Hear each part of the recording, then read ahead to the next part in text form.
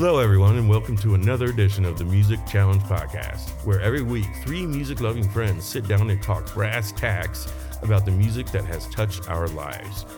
This season on the Music Challenge Podcast, we'll be talking about our Formative Four, the four albums that set us on our personal musical journeys. Where did your musical journey begin? Let us know who your Formative Four are. We'll be featuring listener selections along the way, and we just may feature your groundbreaking music grails. The albums that started it all for you and what you're listening to now. Let us know what we're missing out on and what we can be listening to. Email us at musicchallengepod@gmail.com or slide into our DMs at musicchallengepod on Instagram. Keep your eyes and ears peeled for weekly episodes featuring some of the most influential albums of our past, present, and future. And now, without further ado, let's jump into the latest episode of the Music Challenge Podcast. All right, I just want to say right now, a little thanks for joining us on the Music Challenge Podcast. Hey, guys. I have Jed, who is zooming to my left. I don't really know how that works out. I'm in the desert. Guys. And yes, Jed is sitting his background with the Joshua tree in the desert. And we got Rob here, who is in a giant weed warehouse somewhere. Yes, I am. Hi, guys. I'm backed up by some massive colas. You're backed up. All legally grown, I believe, too. Yeah, absolutely. Yeah. So, in any case, hey, you guys, what have you guys been watching? What have you been listening to? Let's play What's on the Box? What's on the box? What's on the box? Oh. I will. I'll jump in. I was. I've listened to the album that we're going to be talking about today a couple times over the last few days, but I know it back of my hand anyway. But it's still good to refresh before one of these. And absolutely. But yeah, other than that, what have I been listening to? The new Fish album, it's called Sigma Oasis. They came out with it right when this whole catastrophe thing started, and Fish albums are Fish albums. Not everyone's favorite cup of tea most of the time, even us fans. But this one is pretty delightful. It's think so. I gotta admit, there's probably really dig, and the other ones I don't. Right. I think it's just it's very calming. It's very calming. It feels like an album. It's not a bunch of songs, and right. Yeah, it's not. I mean, I would. Do you mind if I equate it to something? I would love to hear people's opinions.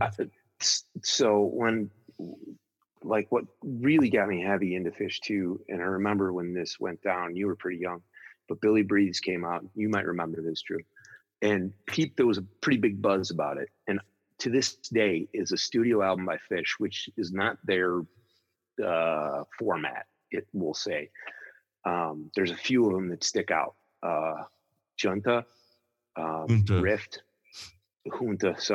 Rift, Billy Breathes, and then I think this one kind of falls into that category. Yeah. Oh yeah, I dig it, Jed.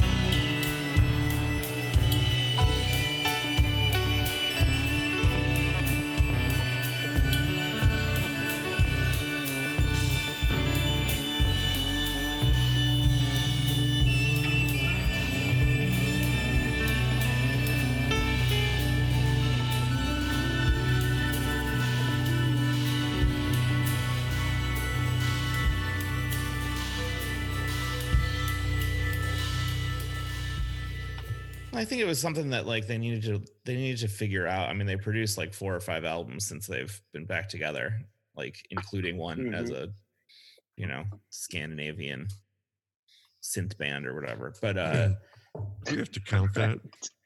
I mean, ignore that that's one. fine. I mean, it's kind of just like it was just an extension of the joke, really. Right? That joke that you didn't get. Yeah. Okay.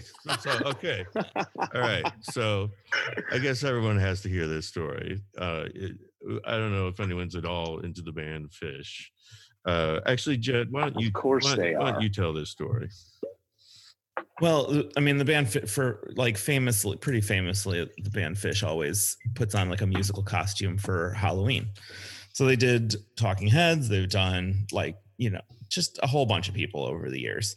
Velvet Underground, Loaded, The Who, which I was at. The Beatles. And so I think they were getting they were getting a little bored with that format, and they did a great.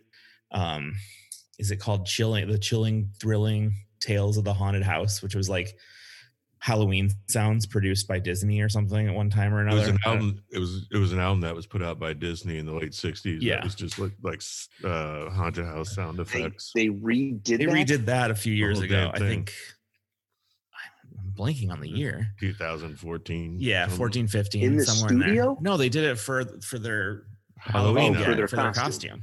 Okay. Got it. But like there have been some really great things that came out of that over the years. And for sure. I was at one. But then moving on after that, I think they were just done with doing other people's albums, but they couldn't figure out how to worm it in and like make it a gag because they're pranksters. So Absolutely. They were they like let it leak that they were covering this like super obscure Finnish band. Like no one is it Finnish? I think it was Norwegian, actually. Norwegian, okay. Scandinavian.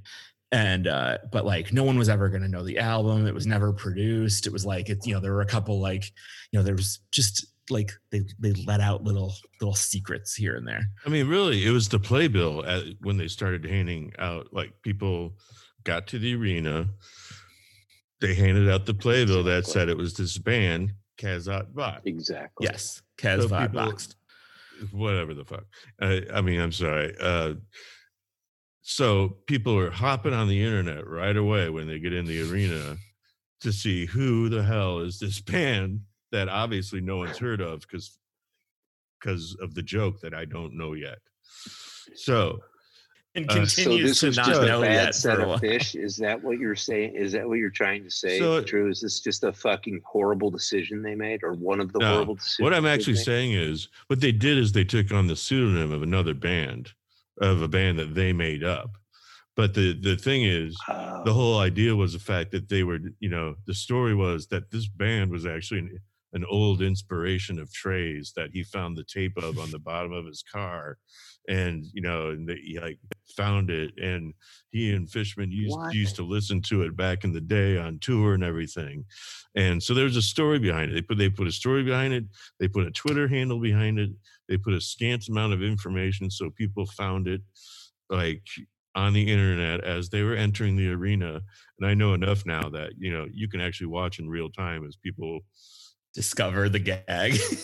No, not discover the gag, like actually add to the gag. Realize what the fuck was going down. Add to the gag as they get real bits of information on the internet. And like, congratulations to the Fish for covering our album, and then whatever. To the Fish. But so okay, here's the joke. Well, the joke was, I don't know what the joke was. Was that the joke was that it wasn't a real band. Like, this was a made up band that they, had put a whole backstory to, whatever. However, 3 days later, I don't know that yet. I still think they covered a band called Kazat Voxed or whatever it was. And the thing is, I was at a party and had been conversing about the concert for over an hour. And then Jed finally looked at me and said, "You don't know the joke, do you?" I'm like, "What joke?" Classic. And the thing is, it's so mean. It's so mean. Like Steve Seagal would just be rolling in own dung right now.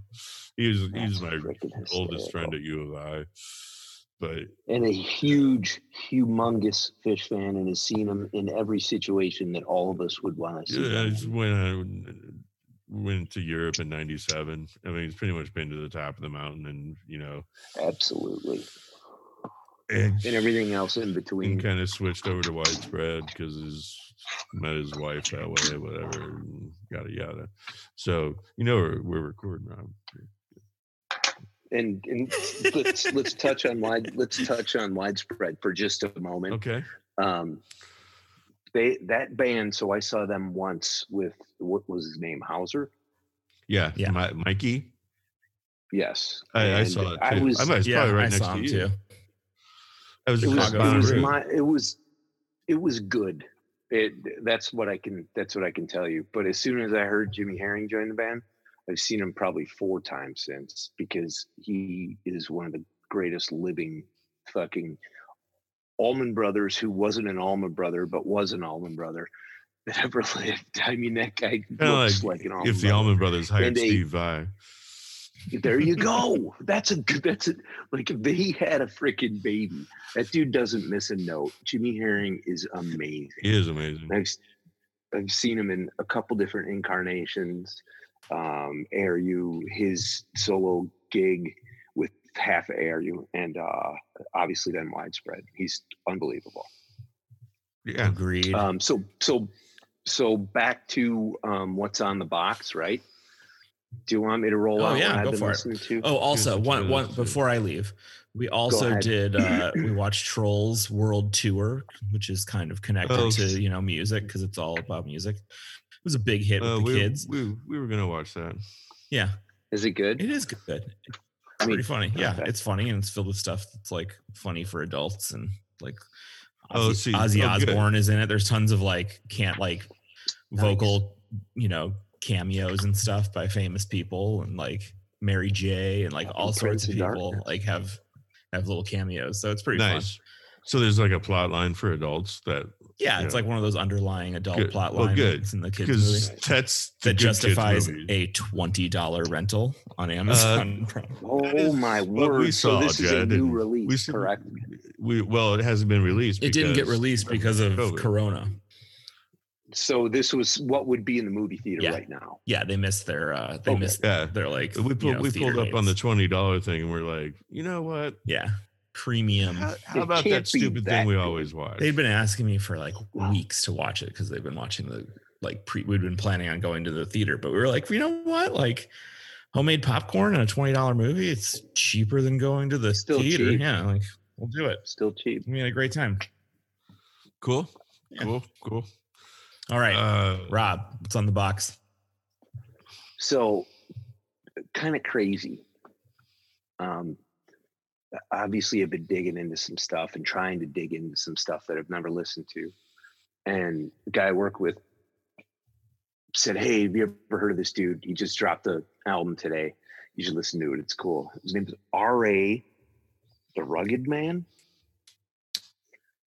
And it's kind of like this underground hip hop, super impressive, like similar to like the old school stuff that I grew up on. Oh, cool.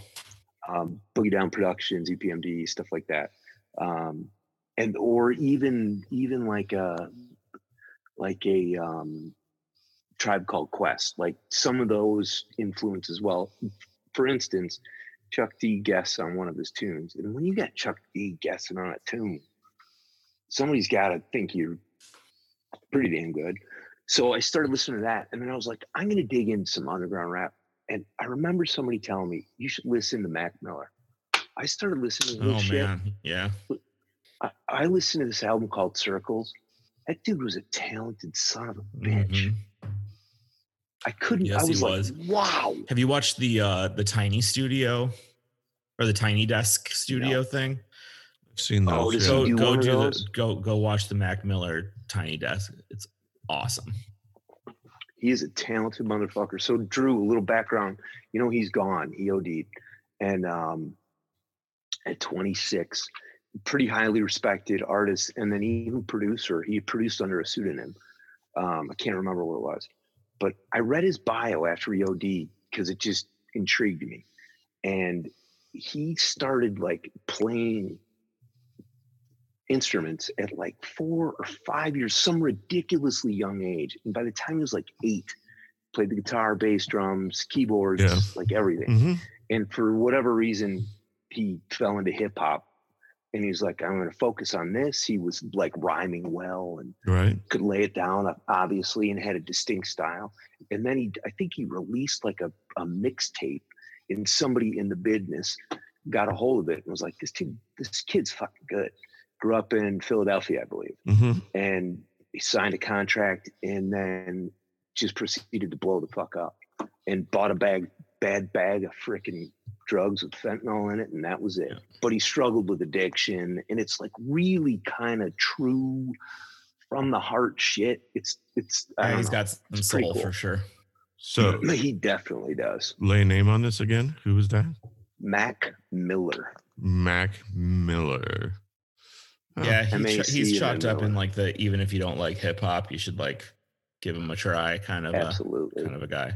I don't really have much problem with hip hop. No.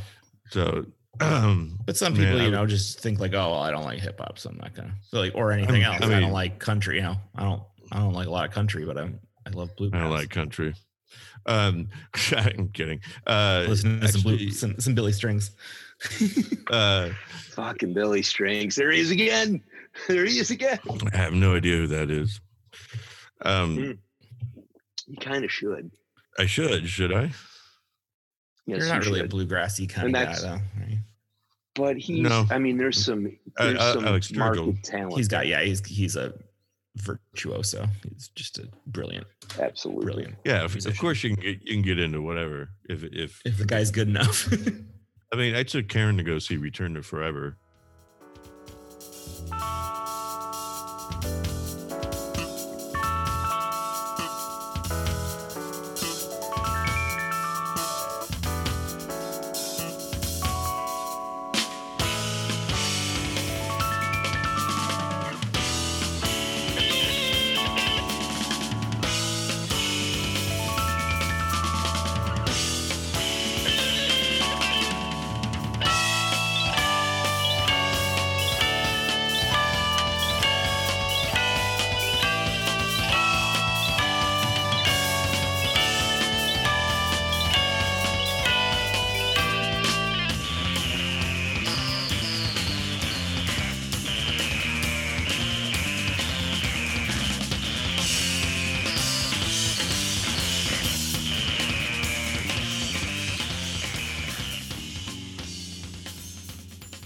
And, which was, all of Miles Davis' disciples.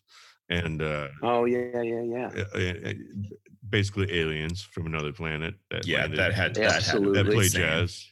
It was Chick Corea, Stanley Jordan. Oh, Jesus Christ. I mean, it was a lineup that was just ridiculous. But in any case, it was insane. It was at Chicago Theater.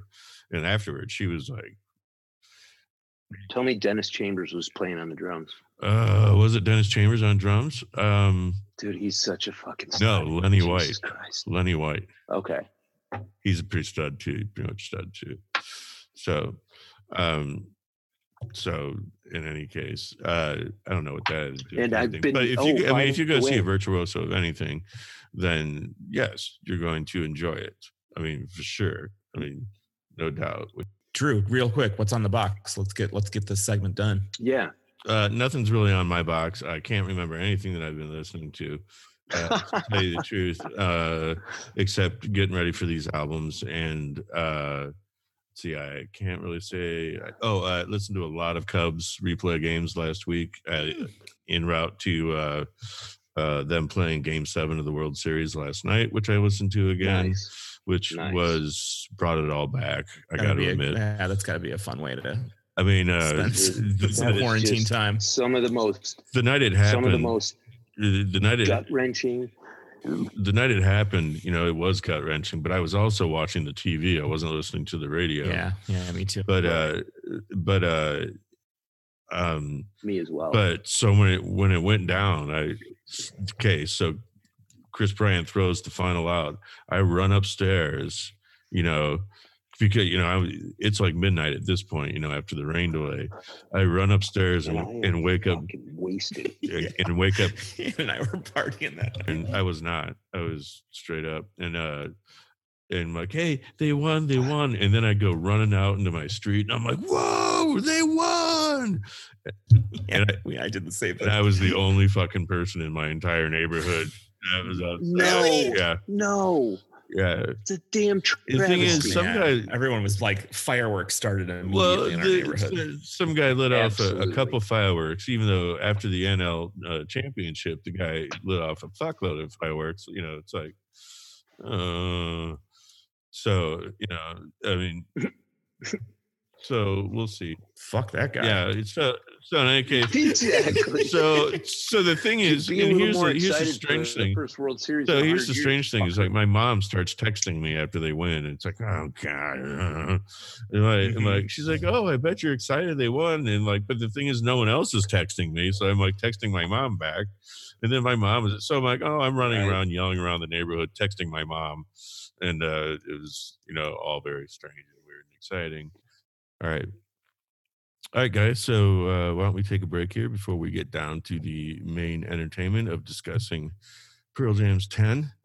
And we'll see you in a couple minutes after these important messages. See you shortly.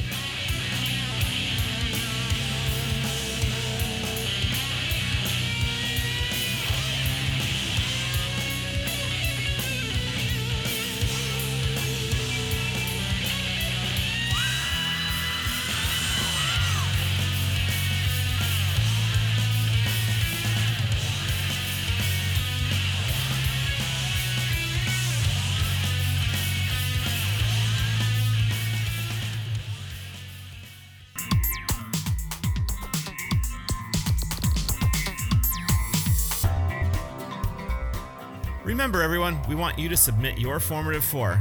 Tell us the musical seeds that set you on your path, and we might review one of your albums right here on the air. You can get on our blog at musicchallenge.fireside.fm or email us at musicchallengepod@gmail.com. Also, you can slip into our DMs at musicchallengepod on Instagram. Come as close to 4 as you can, but if you need more or less, that's all right too. Remember, musicchallengepod@gmail.com, and you could hear us discuss one of your albums.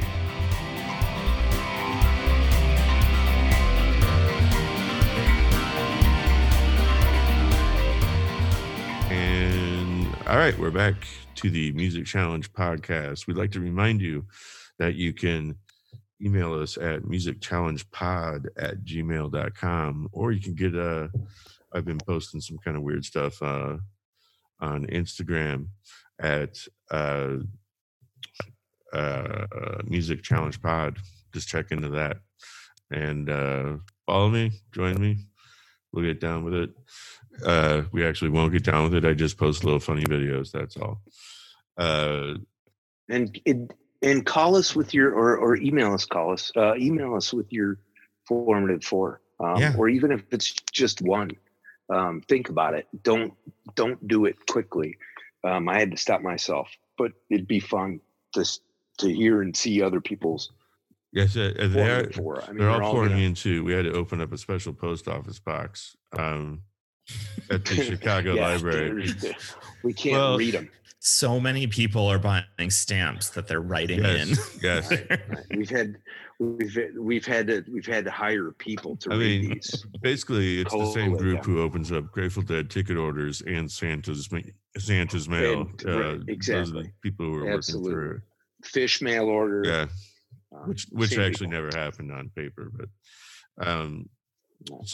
but they're under 3 feet tall. They wear curly shoes. Oh, sorry. That's weird. Okay, Rob. So actually, Jed, why don't you tell us about? Hey there. Oh, hairdresser Jed showed up. Why don't you? Why don't you tell us about Pearl Jam 10? Oh, okay. Well, what do I say about it? Yeah, I mean, I picked this as one of my formative four, and I was introduced to this album when I was 11 years old. It was the first album that I like went to the store with my own money and bought. I had my parents had given me a yellow, sports Walkman for Christmas that year. And the yellow says sports. This is great. The yellow with like I was like, gold. I could do anything with that. I mean, it was so much better than the other ones. It took you in another world too. I mean, right? but I only had Yeah, I had a couple albums that I like ran out and just like bought with Christmas money. I bought CNC Music Factory because I just saw it and liked the label and it was kind of hot. Yeah.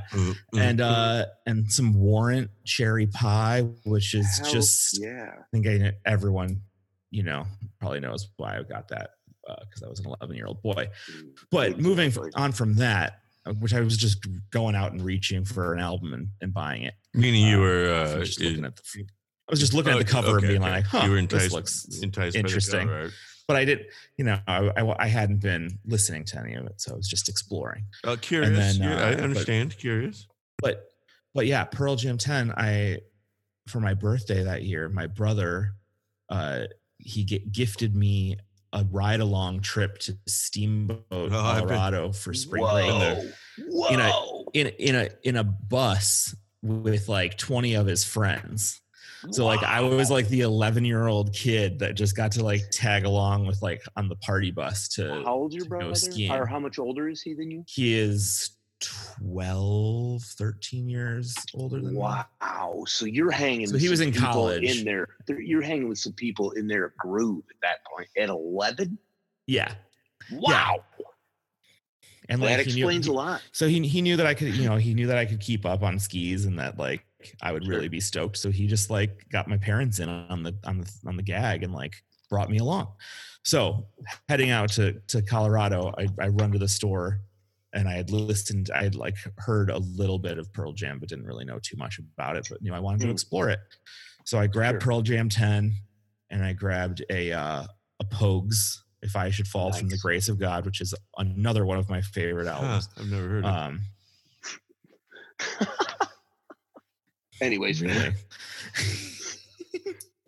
So, but anyway, I had the 1980 Aerosmith Greatest Hits album. Even I'll admit that album sucks. I'll admit. That was the three. Folks, that was the three albums that I was taking to Colorado. No, Boston was on LP. I refuse to talk about Aerosmith except in a negative way on this podcast because I know 95% of you can't stand them either. But anyways, go ahead. Then they're gonna hate the last podcast. So I listened to basically that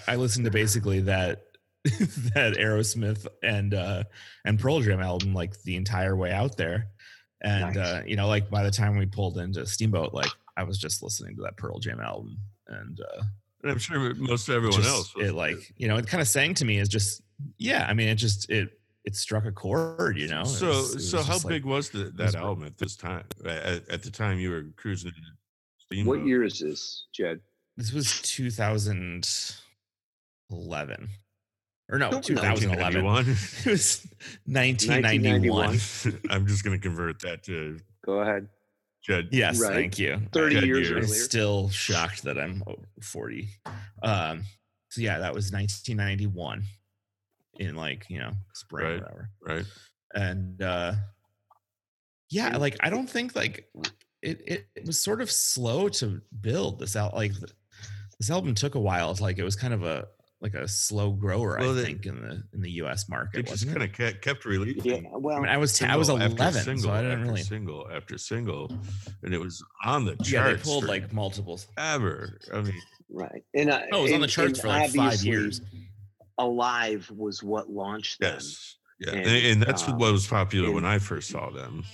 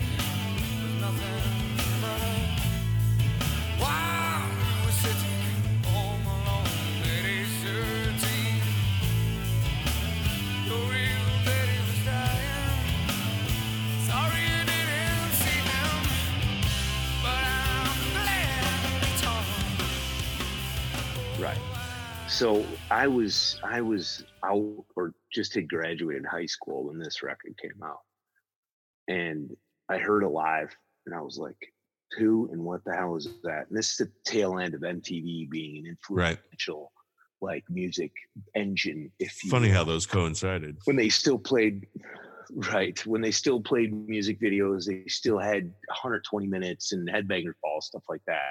Like quality music programming, right? On television. Quality music programming. And go ahead. It really was. I mean, think about the BBC and what they've done with music over the years. And we had MTV for a minute, and now it's just hot garbage. But anyways, so they were obviously like, you know, ratty looking and not trying to look pretty. Speaking of Warrant.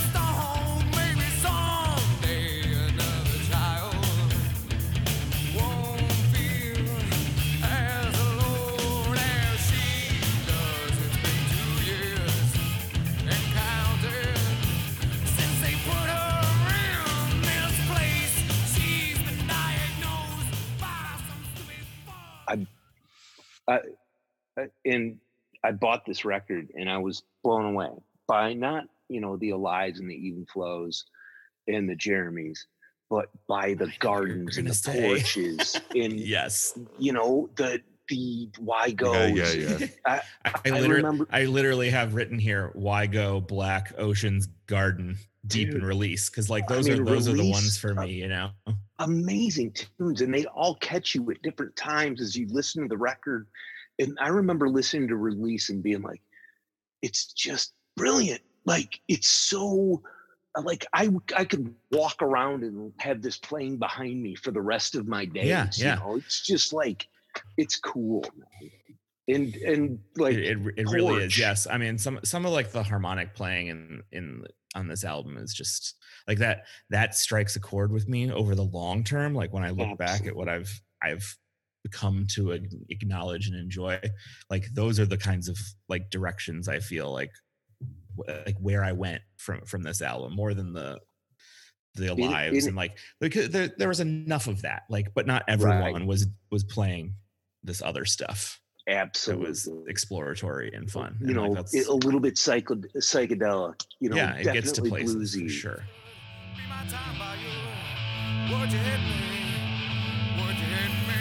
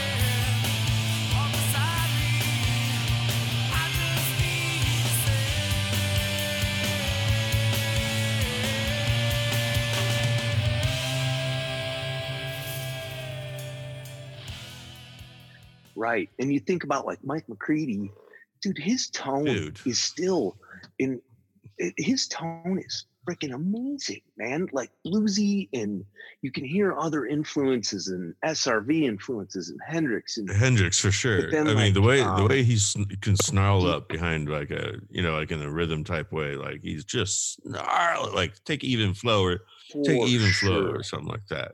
where like, you know, there's this whole do do do do do do do, but and he is just wailing over the top of that.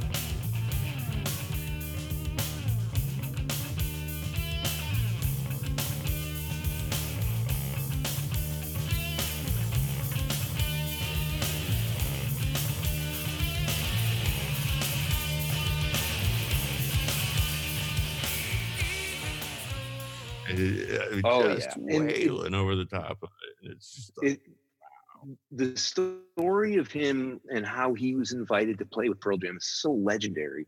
You know, obviously Pearl Jam grew out of the like ashes of Mother Love Bone, who was amazingly talented and ended too short.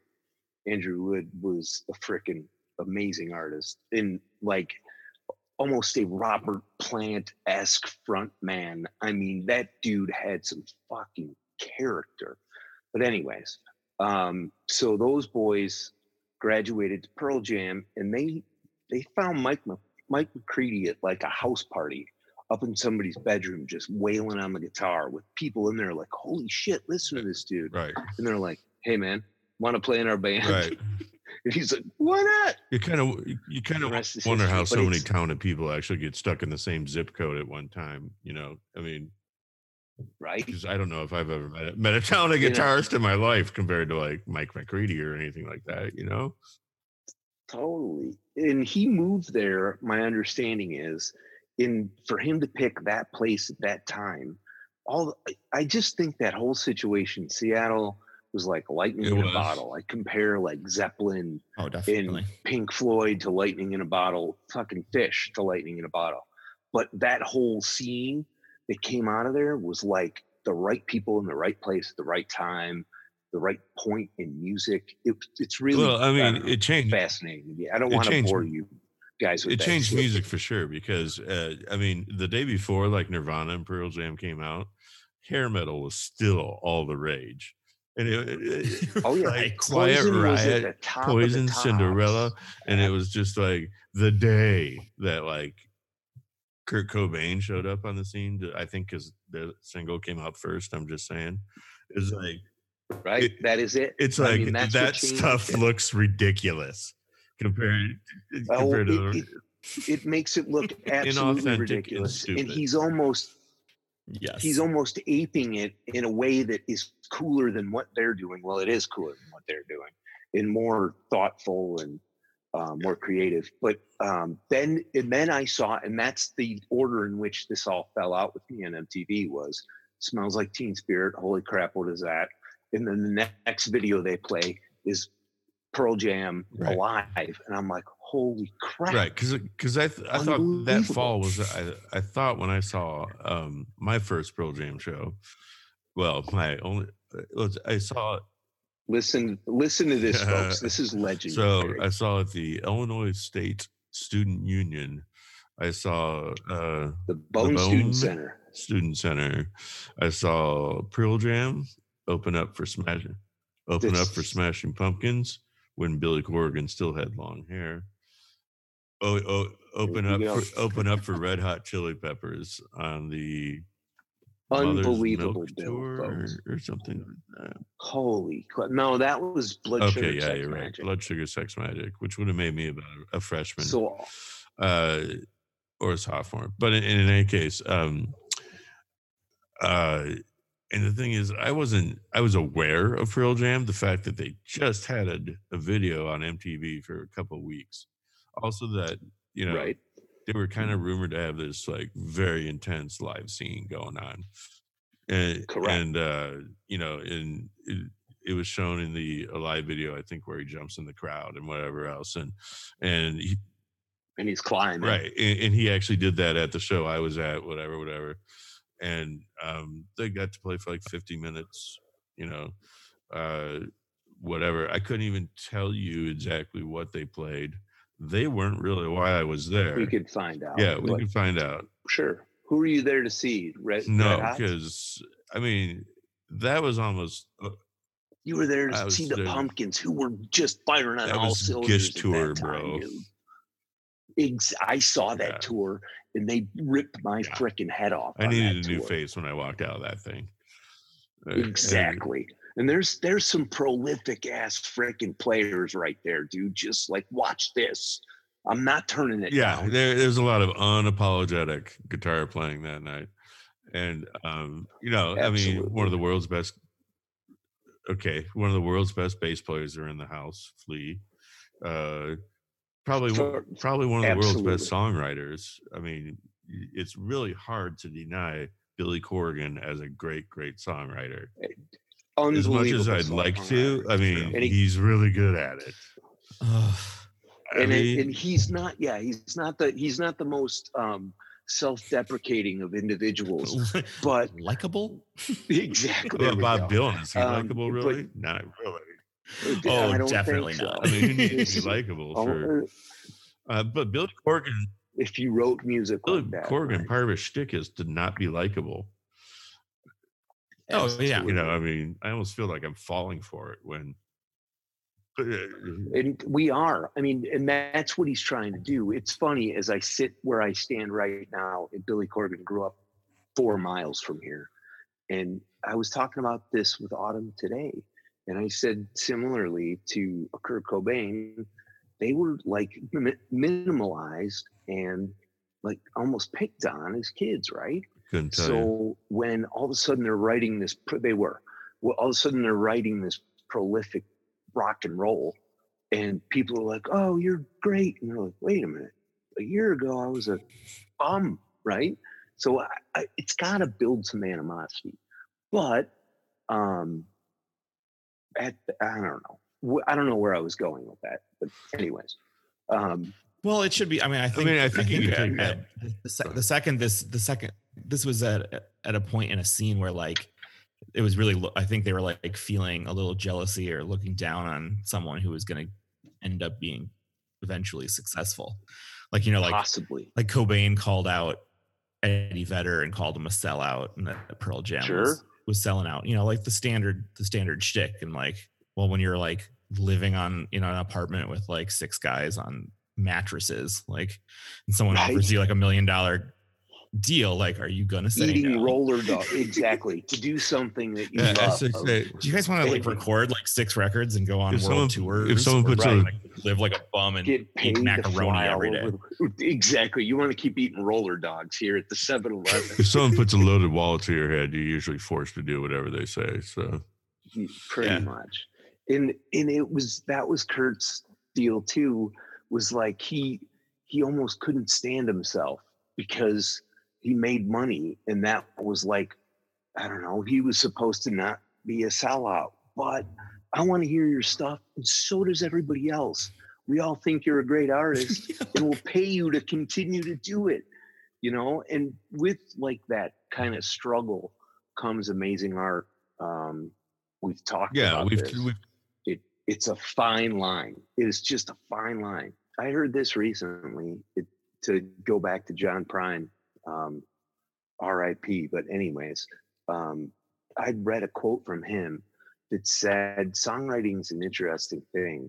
And if you don't capture it when it's coming, it's gone. So you got to know, you got to capture it. And I thought about that. And as it comes to these guys, like they have to be like, find a guitar, find a piano, like find a piece of paper. Oh yeah. So I don't lose this. And it's cool if somebody knows that. I never thought about it in that capacity, but obviously these great songwriters realize that, and something pops into their head and they stop what they're doing and write it down or figure it out. It's art. That's art writing in general is like that. It's like, because you spend so much time wondering what to write that when something actually does come into your head, you're like, you gotta strike when that Right. iron's hot. Much less, Right. you know, the best ideas aren't the ones you labor over for days and days. Like the best idea will just come into your head in a split second, and you'll know it's the best idea. Right. You know, but it doesn't always. It's putting yourself in motion to do the thing. It doesn't So always. you think- That's the do you hardest part think about when- it. But so any case, maybe we should swing this back to Pearl Jam here somehow. Yeah, so let's get back there. to Pearl I'm Jam, going to take. Nice man bun. Thank you. which is thank you. So I just put my hair up. Thank folks. you. Thank you. But part of the reason why obviously we pick these records is because they take us on these tangents, and I love these tangents, but we got to get back to the task at hand. I think we've only got about 15 more minutes before we are going to get rung up again by this thing. So Jed, back to you. Live Pearl Jam. What's your experience with seeing them? I've in never concert? seen them. This is the crazy thing is that like this album was super influential, but like I think it happened so early that Well, you yeah, know, you're not going to Pearl Jam was concerts. At yeah, 12. I was in a different place when like you know it was blowing up and I could have. Sure. And then sure. by then it was like, I think I also didn't know the kind of scene that it was. Like, I think if I had started there instead of other places, I probably would have been more into it. Stopped seeing. But yeah, I was got doing like little tiny concerts at like bowling alleys and stuff, you know, for like a long time. Sure.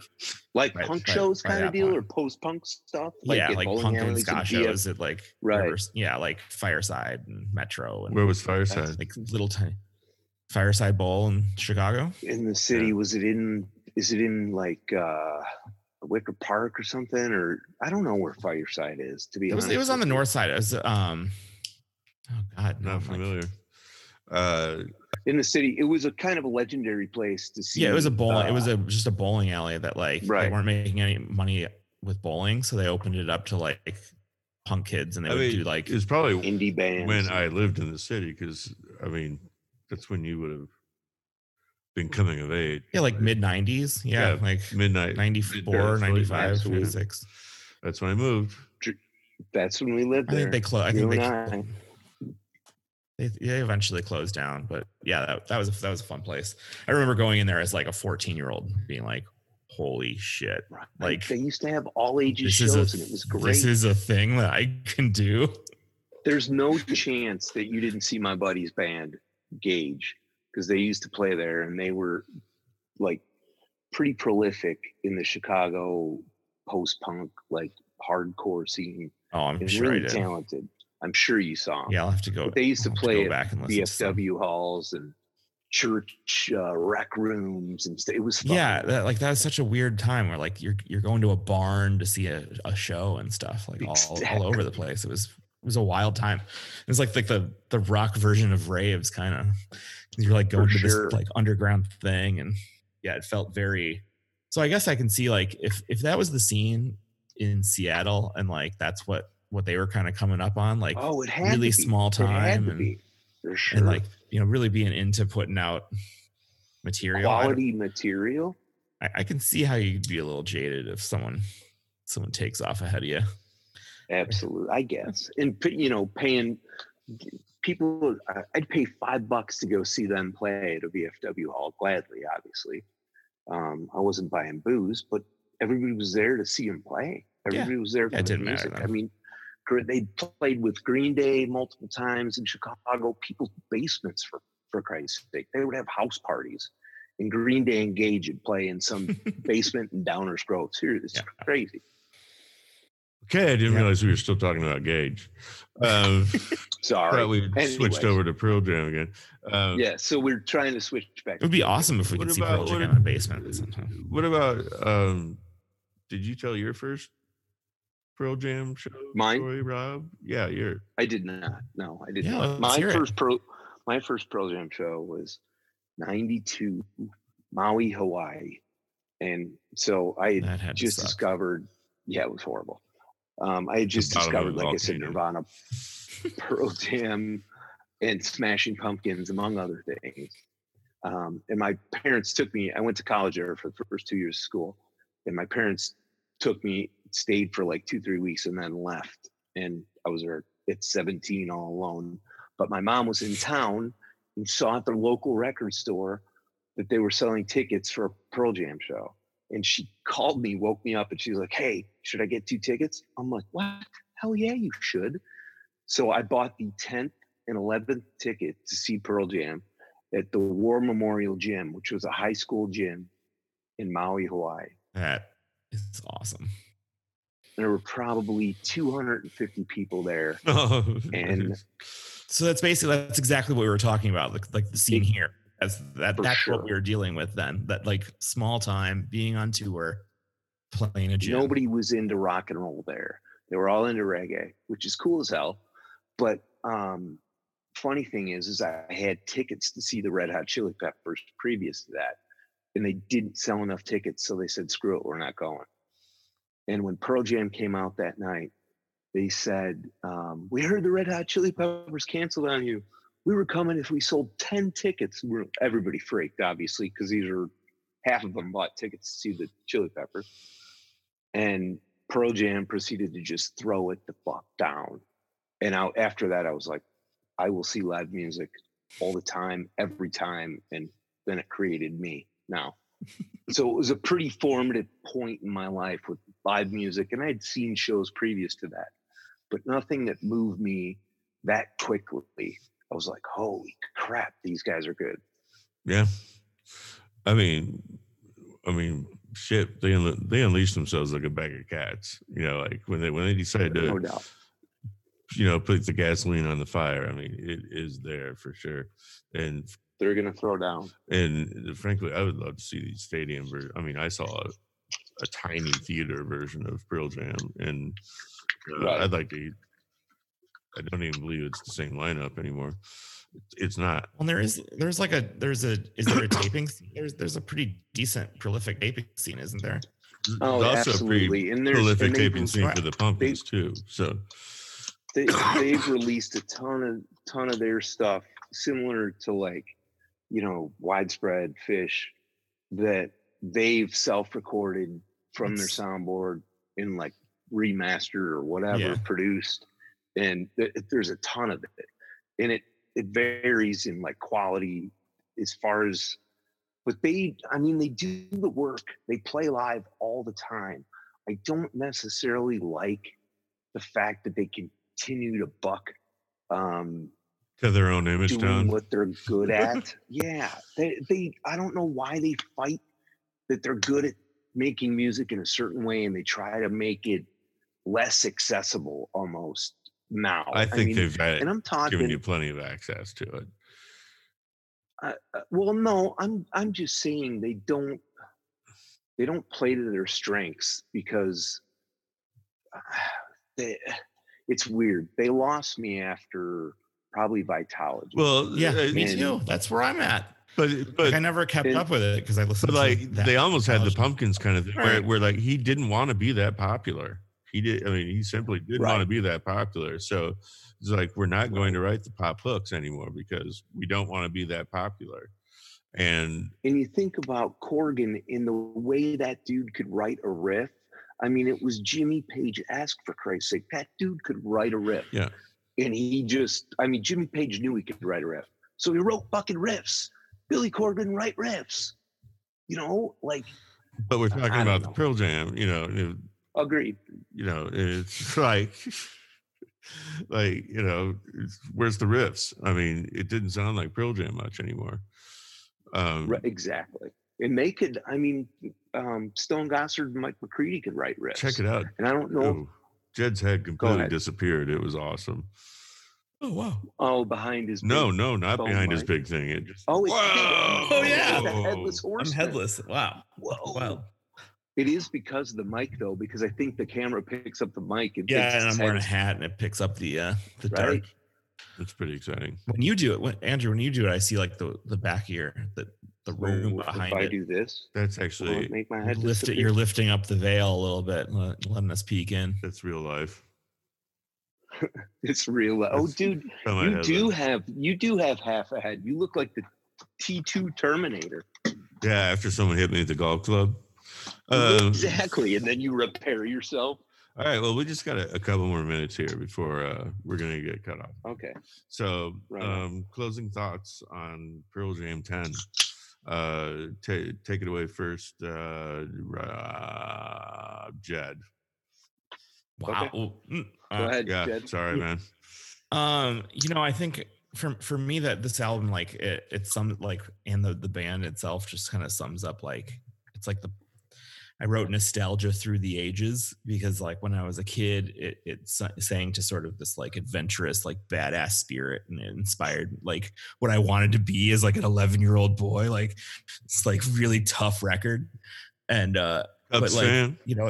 it continued to age like with me gracefully, and so like I would come back to it, and it's one of those albums that like I still listen to, and I'm 40, and like it still plays collectively as just like a beautiful piece of music. It has no age on it whatsoever. Yeah, there's no age on it. It's just totally Absolutely. current for me, and it always has Album felt that rock. way. It never felt out of place.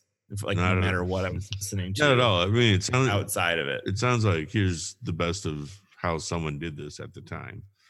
In my opinion, they were more talented than Nirvana, even though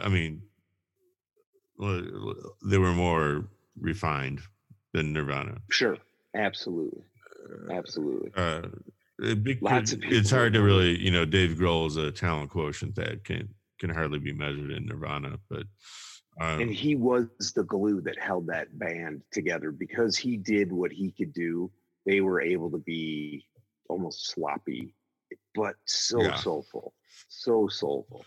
all right, well, we're gonna take it away from here, and appreciate you guys throwing in your fantastic 5 cents on Pearl Jam 10, and no problem, man. Oh, Thanks, Drew. yeah, in my Zoom living room. Yeah, Absolutely. Thanks for letting me go off on my tangents, Drew. No problem, Rob. I'll just edit them out. Don't worry. Of course, I won't edit that out now. So I was just gonna say you got to edit that out too. nope. All right, man. Nah. I have editor's privilege. The editor always looks good. So, all right.